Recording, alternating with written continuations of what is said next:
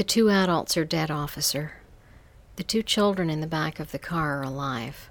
A bit banged up, but not critical. All right, Jones. Let me call Child Protective Services and get them to meet us at the hospital to see if there's any relatives to call, the other officer said. Jimmy and Jean, ages 7 and 1, lost their parents that awful August afternoon, driving with their parents to visit an amusement park, when the drunk driver swerved and hit their vehicle head-on, killing their parents instantly. They came from a small family of not many relatives, and the few they had couldn't afford to take both children, so they were separated. Jimmy stayed in the same Colorado town and moved in with the family of his father's sister. They wanted to take Jean as well, but just couldn't afford the extra mouth to feed. So Jean went to live with her mother's cousin's family in Florida. The families were not close, so the children lost track of each other and led separate lives. Jimmy stayed in his hometown and got married to his high school sweetheart and had 2 kids of his own, fairly young, working in his adoptive parents' family gardening business. Jean grew up not even knowing she had a brother. She had always thought her adoptive parents were her real parents, and she hadn't been told about the death of her real ones or any of her sad beginning. They wanted to spare her the pain, so just never told her. But she did well in school and got a scholarship to the University of Boulder, Colorado. She had no idea it was her hometown she was moving back to go to school, and her parents never mentioned it. They didn't see the need. Jean was getting settled in at the university, enjoying her freedom for the first time in her life.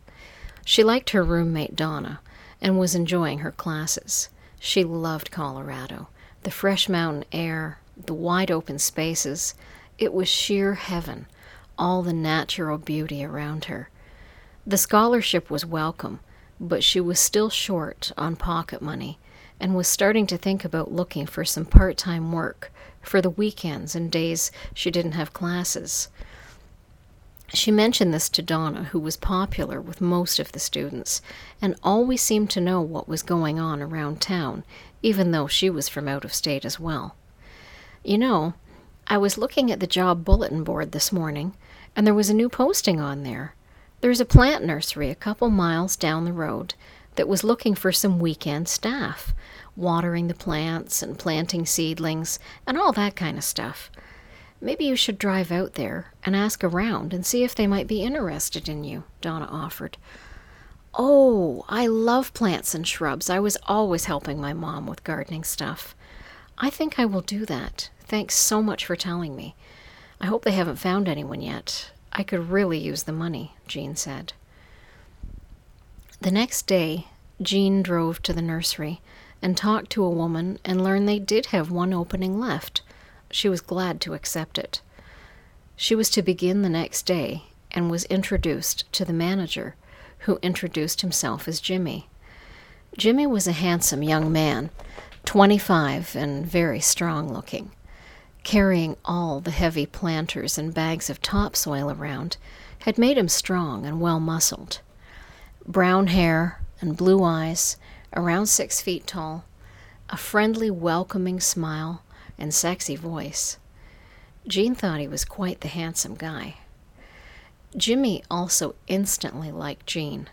She was cute, 19, around 5 feet tall, with long, honey blonde colored hair up in a high ponytail, and while petite in stature, had remarkably large breasts for one so tiny. She was a very sexy little dish, he thought to himself.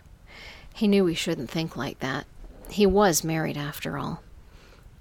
His wife Stephanie did the books for the nursery and came in a few days a week.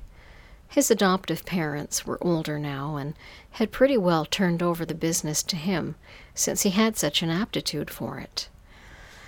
"I might be little, but I'm strong," Jean said proudly to Jimmy as she carried the bags of topsoil to be unloaded from the delivery truck.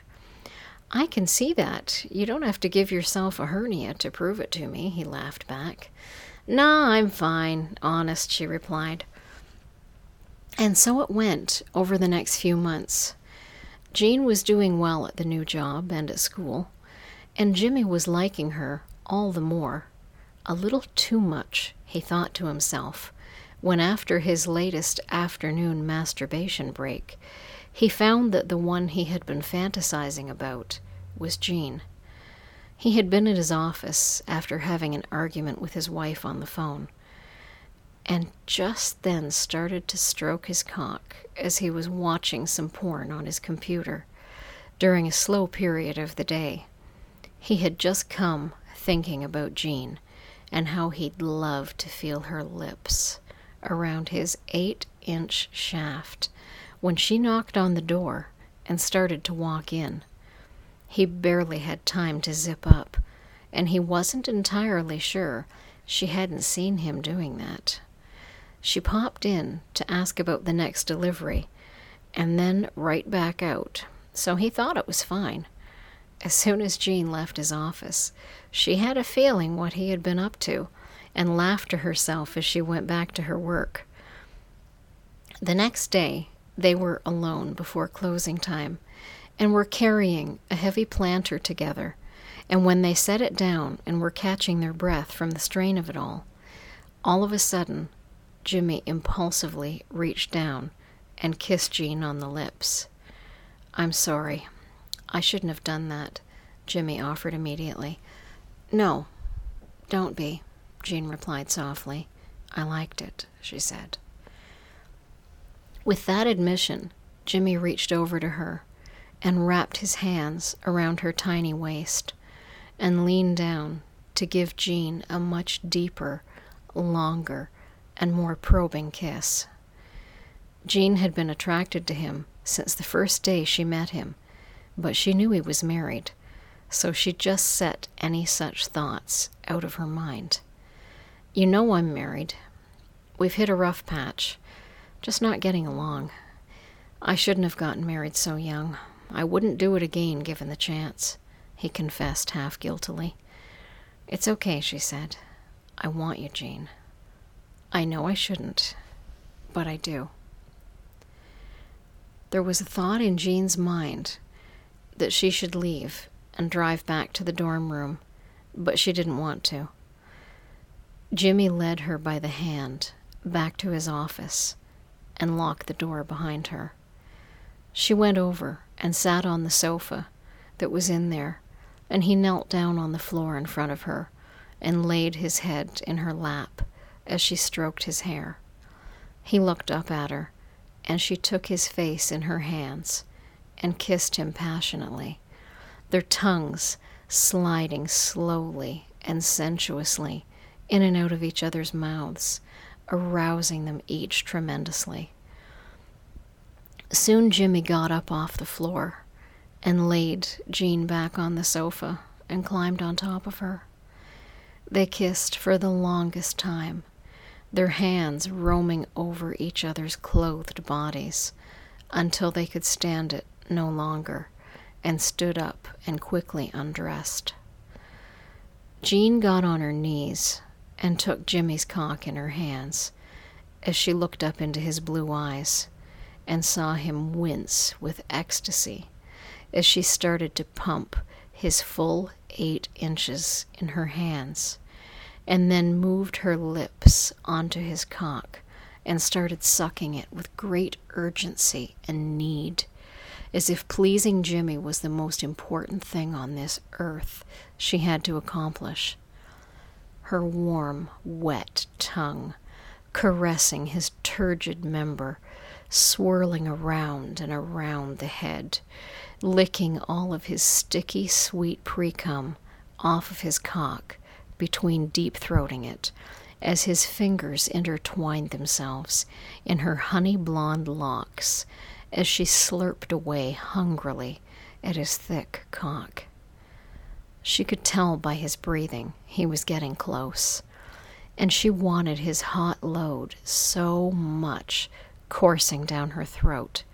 She wanted it like she hadn't wanted anything in a long, long time. He groaned as he filled her mouth with cum, and she swallowed every drop of his milk.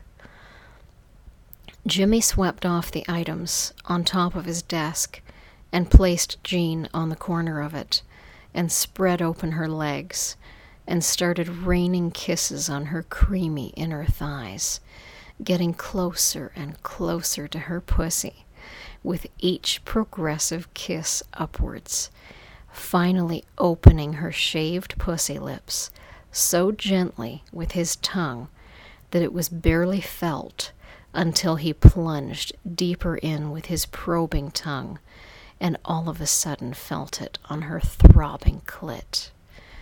Jimmy sucked and licked at her until she was visibly squirming underneath his administrations, and she forcefully came as he kept licking, not stopping until she was panting after her climax.